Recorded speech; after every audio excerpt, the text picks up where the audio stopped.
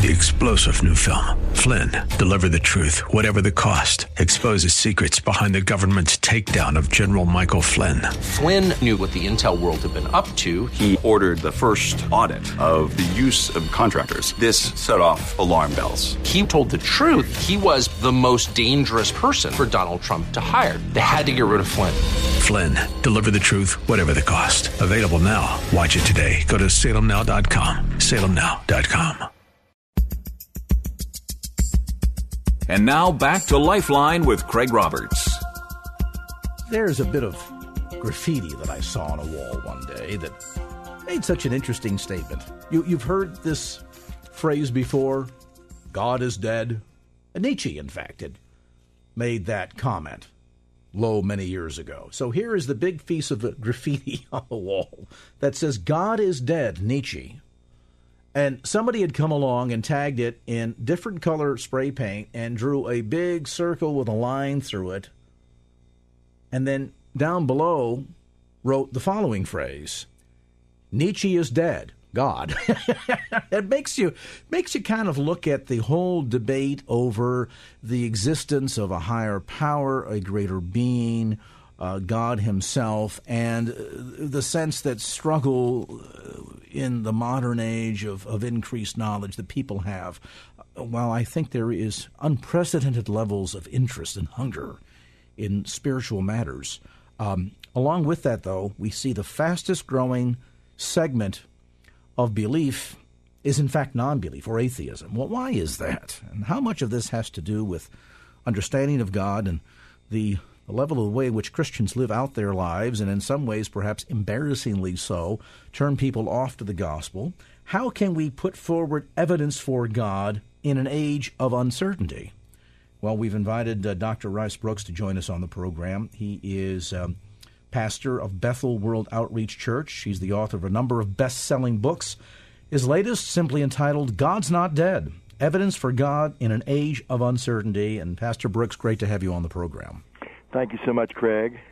This is an old debate, but it's a debate that seems to be ever increasing these days, as certainly we see tremendous interest in the occult, in the supernatural, in alternative so-called religions like Wicca and paganism and so on and so forth. I don't think there's any argument that mankind still doesn't quest for some kind of a satisfaction to a spiritual thirst, but the manner in which we go about doing it, and in particular the direction in which we head in terms of whether or not we ultimately arrive at belief in God or not, that seems to be changing. And as you point out in the book, remarkably and disappointingly so, the fastest segment of those in the arena of belief are those who believe in nothing. Why is that? Craig, that was actually a Newsweek article last Easter that said that they noted that the fastest growing of quote area segment of quote belief is atheism or skepticism. I think probably after 9/11 there was a rash. Shortly after there was a rash of books by men like Richard Dawkins and Sam Harris and the late Christopher Hitchens, and they took their beef with religion public in a greater way, to basically to ridicule faith, to say there's no evidence for God. And so a lot of those books and materials have come out, and there's just this rash of that kind of, it's almost like a political campaign.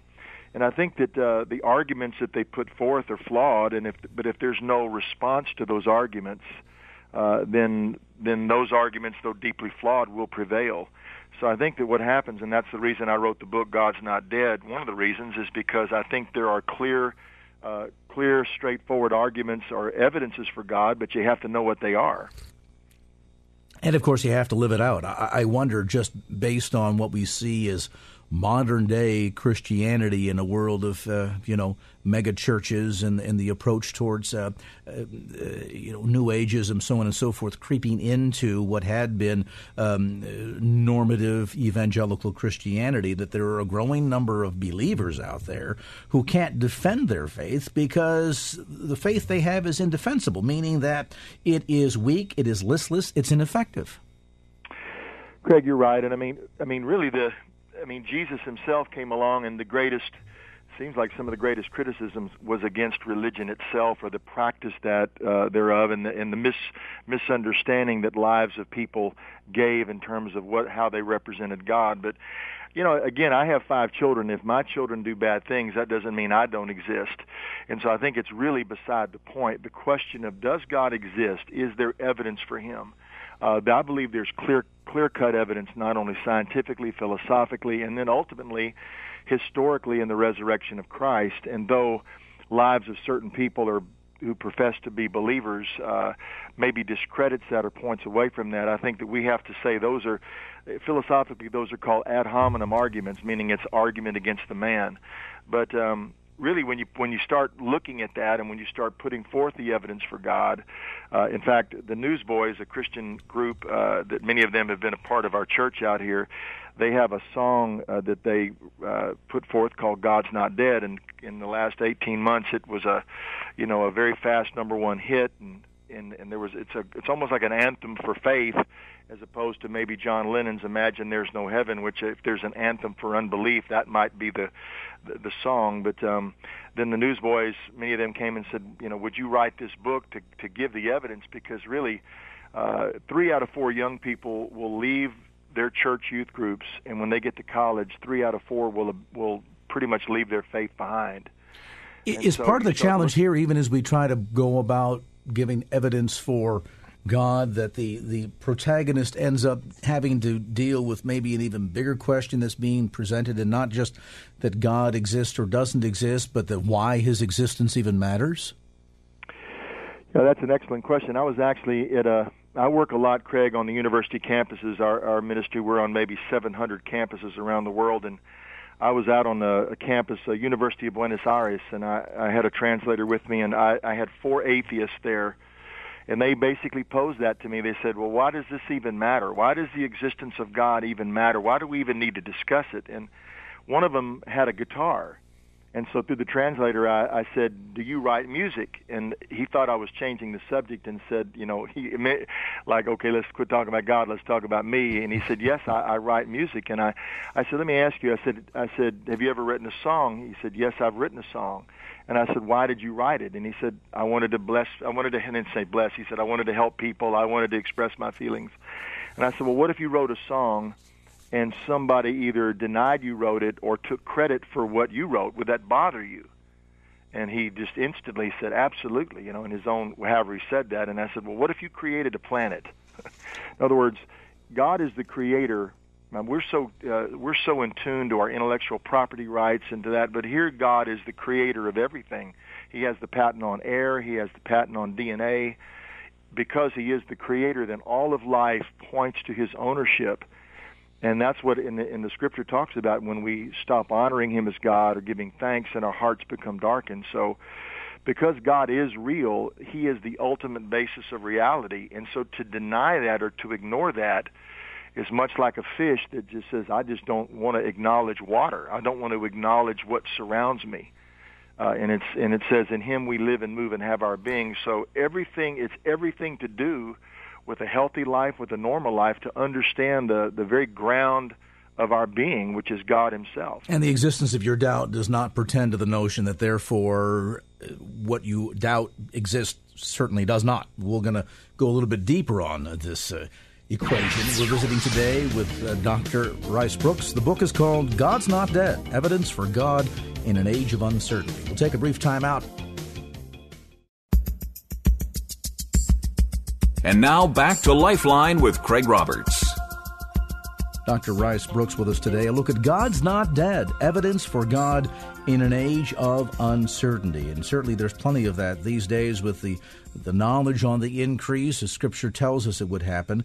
More and more people want evidence. When it comes down to that evidence, let's talk about that. There's often that sense out there, Dr. Broocks, that this is all about blind faith and that somehow we need to check our brains at the door, that there is a disconnect between science and belief. Talk to us a bit about this notion that somehow belief in God necessitates that we completely disconnect our intellect.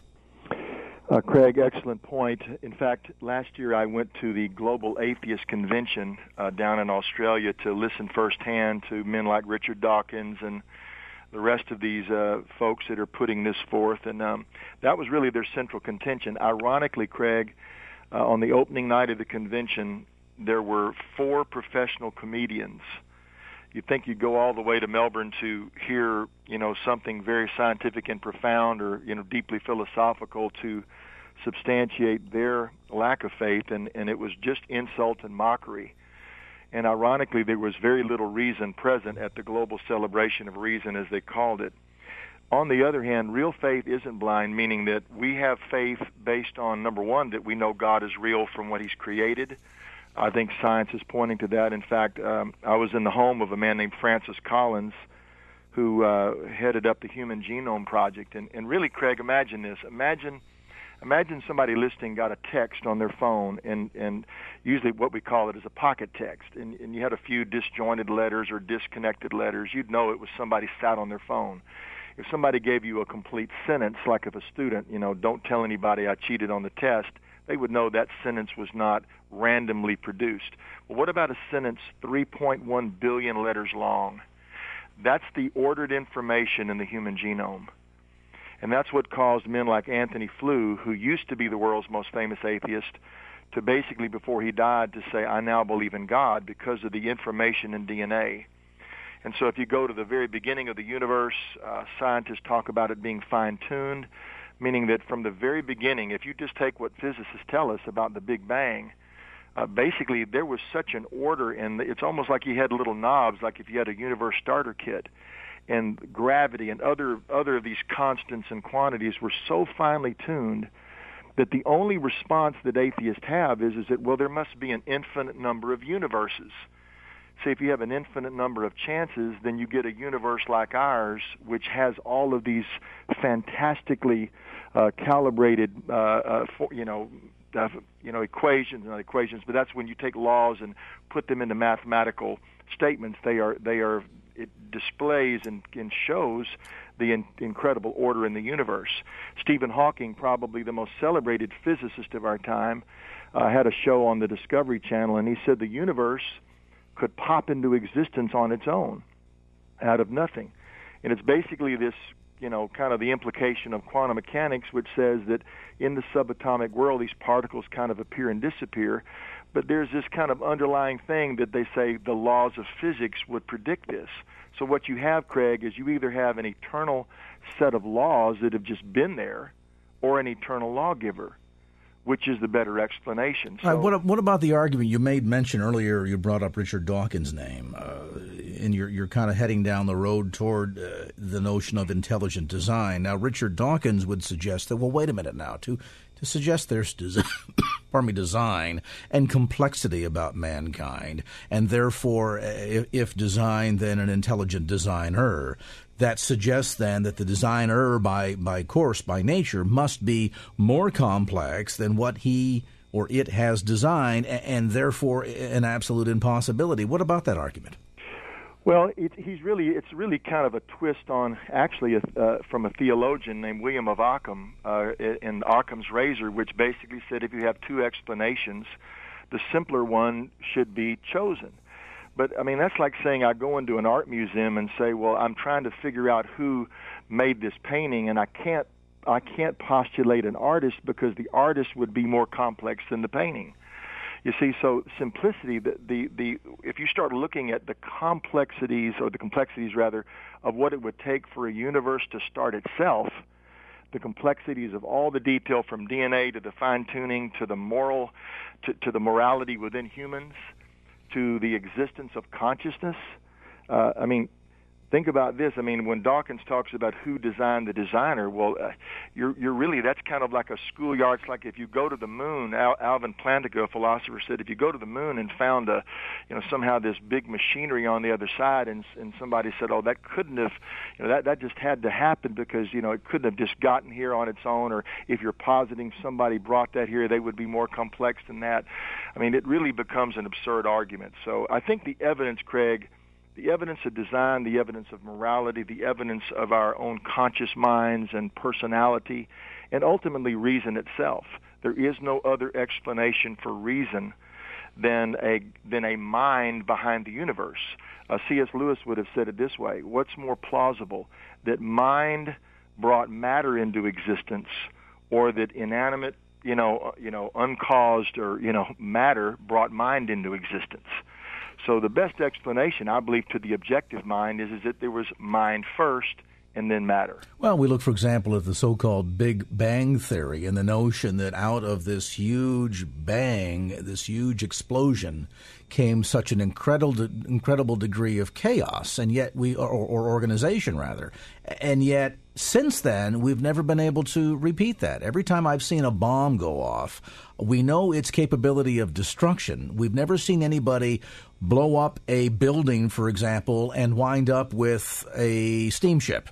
The notion that somehow out of destruction comes order simply doesn't make any sense. And yet that's been one of the arguments that they've hung frivolously to for so many decades. If you've tuned in a bit late, we're visiting today with Dr. Rice Broocks. The book is called God's Not Dead, Evidence for God in an Age of Uncertainty. We'll come back to more as this edition of Lifeline continues.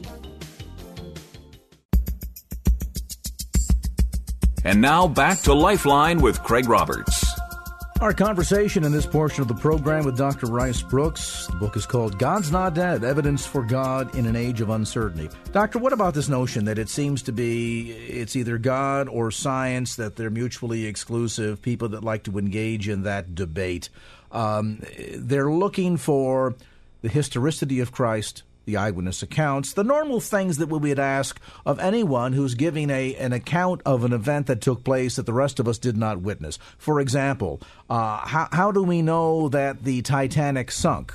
None of us, for the most part, were alive in 1912 when that event occurred, but we have the accounts of eyewitnesses. We have historical evidence. We have scientific proof, so to speak, to back up the fact that such a vessel did exist, it did sink, and 1,000 people perished at sea. Right. Craig, I think what you're saying is that, first of all, science and God, science rose out of a Christian worldview. People don't realize this, that the original scientists, so to speak, were believers. And the reason it rose out of a Christian ethos was because they believed the universe and the world was rationally understandable.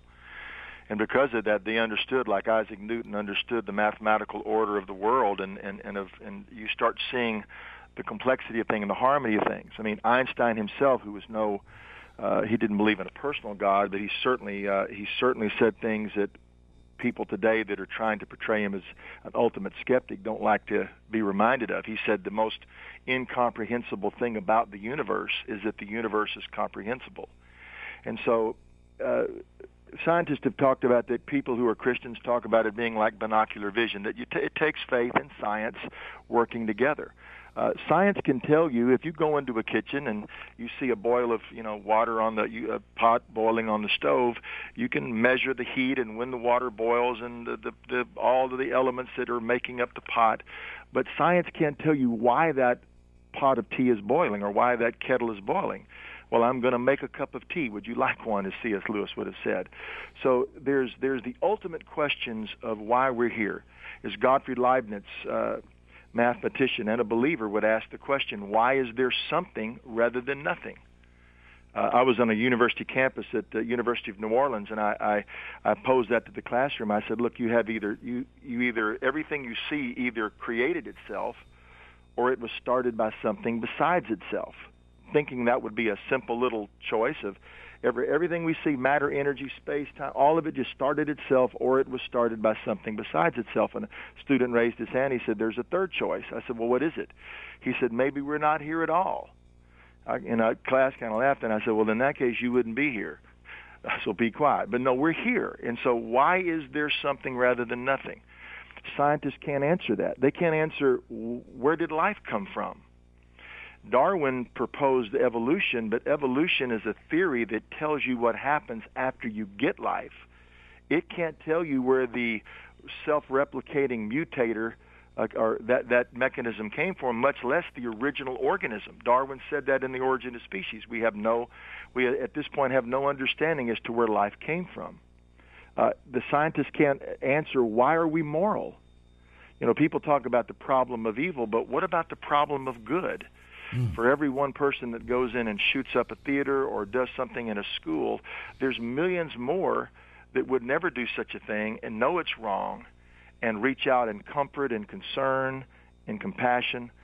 And so why are we moral? What is this thing called morality that we know there's a right and a wrong, and Darwinian ethics can't explain that? Darwinian ethics can't tell us why Hitler was wrong versus other scientists from other countries. And the ultimate question, Craig, that science can't answer is, who can we trust to fix us? And really, I think for our listeners, and whether it's politics or interest rates, all the things you cover on this show, everybody's looking for who can I trust, whose advice can I trust. And really, the ultimate evidence of why we can trust in Jesus Christ is because God himself, the Creator, became a man in Christ. And he walked on this earth, and then he inexplicably to those around him gave himself over to be killed. But 3 days later, he rose from the dead. And interesting, he rose from the dead in the very place where it would have been easiest to disprove, which was Jerusalem. I lived in Jerusalem for several months, been there many times, and nobody doubts there really that Jesus lived. It comes down to what happened, nor did he died. The ultimate question is, what happened after 3 days? And when he came out of that grave in history, resurrected, it verified his identity. And that's why we know we can trust his voice, his words, his wisdom. We can trust that. We can trust that advice, if you will, and say that God hasn't just kind of given us some vague understanding. He has reached us in Christ and given us the ultimate evidence. In the ultimate evidence, and I know inside the book God's Not Dead, you refer to 9 basic proofs of the evidence of God. Is the ultimate design here to be a handbook for believers to understand more about their faith as they share it with others in a more vibrant fashion, or is this even appropriate for someone who's a seeker that says, I don't know that God exists, or I have severe doubts of his existence, and I've been challenged, and so I'd like to do some research? Craig, thank you for that question. It's really all of the above. I think, number one, there's a lot of people that know God is real. You know he's real, but you just can't show it. You have a subjective experience of God, but if you're asked by a classmate, by a coworker, in fact, one of the men who inspired this book was in the Christian music industry. His name is Dean, and he'd been in there for several years, and he said to me, I was actually talked out of my faith by an atheist. And he's driving down the highway, and he just, out of his mouth, he said, God, I just can't believe in you anymore. Here's a Christian music executive in the city I'm in right now, Nashville, and he just finally is so embarrassed because this atheist pretty much said something that he couldn't respond to, that he just verbalizes this, hey, God, I don't want to believe in you anymore. And he said, no sooner had he said that he hears a voice that said, who do you think you're talking to? Mm. So he literally pulls his car off the side of the road on I-40 here in Nashville to get his heart right, he said, but he still had to get his head right. And see, this is the thing, is that God, we don't have a faith that can't be examined. God doesn't want us to bury our doubts or just swallow and follow or don't think like that. He calls us to love him with all of our minds and hearts. So first of all, if you're a believer, but yet you're struggling with doubts, or I don't think I could explain this to an unbeliever, then yes, I've written this book, God's Not Dead, to give you those proofs. But if you are a seeker, or even more, if you're a skeptic, Craig, my atheist brother, I tell a story about my brother, who is my older brother. He was in law school at Southern Methodist University. He had a master's degree in counseling and psychology, and in his third year, at the top of his class, he came home to talk me out of the Christian faith. Mm. And he'd been studying the Bible to find the contradictions. And really, in trying to answer his questions, it dawned, I just looked at him and I said, Ben, it's not what you don't know about God that's keeping you from him. It's what you do know. It's like trying to hold a beach ball under the water. It says in Romans that men suppress the truth in unrighteousness, and that's what he was doing. And the night he came home to talk me out of the faith, I actually baptized my older brother. He's an attorney now, Ben Brooks, in Austin, Texas, and a very formidable witness for Christ. But I have found that the skeptic and the atheist, I think if we talk to them and answer their questions and listen to their objections, I think this book is going to give any believer the ability to be in that conversation. I've got a 16-year-old, and I tell him all the time, I say, his name is Wyatt. I said, Wyatt, this may be over your head, but it's not out of your reach. And I think that if believers, look, there's fantastic, Ravi Zacharias, Lee Strobel, you can name it, William Lane Craig, Dr. Hugh Ross, on and on. But, we don't just need another expert. We need millions of believers, Craig, that can articulate the evidence for their faith to the world around them. And that's what I hope the book will give every believer the ability to do. And I hope then, too, for those that might even be listening right now that are decidedly in the curious category, the seeker category, maybe decidedly in the disbeliever category. It has often been said sometimes by atheists that they've never come to faith in the existence of God or faith in Christ for one or two reasons, either because, they never knew a Christian who told them the story, or because they did know a Christian and therefore decided not to. Don't let the behavior sometimes of others stand in your way of engaging in your own truth-seeking, your own research. Oftentimes at the end, there ultimately is too much evidence to simply ignore or to maintain disbelief. And good way to get educated and start, whether you're a seeker, curious, disbeliever, or somebody that's just looking to get a better handle on your own faith. You want to trade that weak, listless, ineffective faith for an alive, vibrant, life-changing faith. This book is a good place to start. God's Not Dead, Evidence for God in an Age of Uncertainty. The book, by the way, newly published by our friends over at Thomas Nelson. You can get it at the usual suspects, Bay Area bookstores, as well as through Amazon.com. And Dr. Brooks, you've got a website too, don't you? Yes, we do. It's ricebrooks.com, or you can, if there's pastors listening, we have resources. There's actually sermon series of free notes. In other words, we're wanting pastors and leaders and campus leaders. I've just come from, I'm currently on a campus tour, and campus leaders are doing series and small group material. You can go to godsnotdead.org or ricebrooks.com. But, yeah, the book technically comes out, Craig, in about a week. I think it's a week from today. But I think you can get it pre-ordered on Amazon, but it'll hit the bookstore shelves in about a week. So excellent. We'd love to have you on early to do a bit of a tease here tonight, Doctor, and we'd love to get you back again soon. Thank you so much. There is Dr. Rice Brooks. God's Not Dead, Evidence for God in an Age of Uncertainty. And our thanks to Dr. Rice Brooks for being with us on this segment of the program. Opinions expressed in the preceding program do not necessarily represent the views of the ownership, staff, or management of KFAX. Copyright Salem Communications, all rights reserved.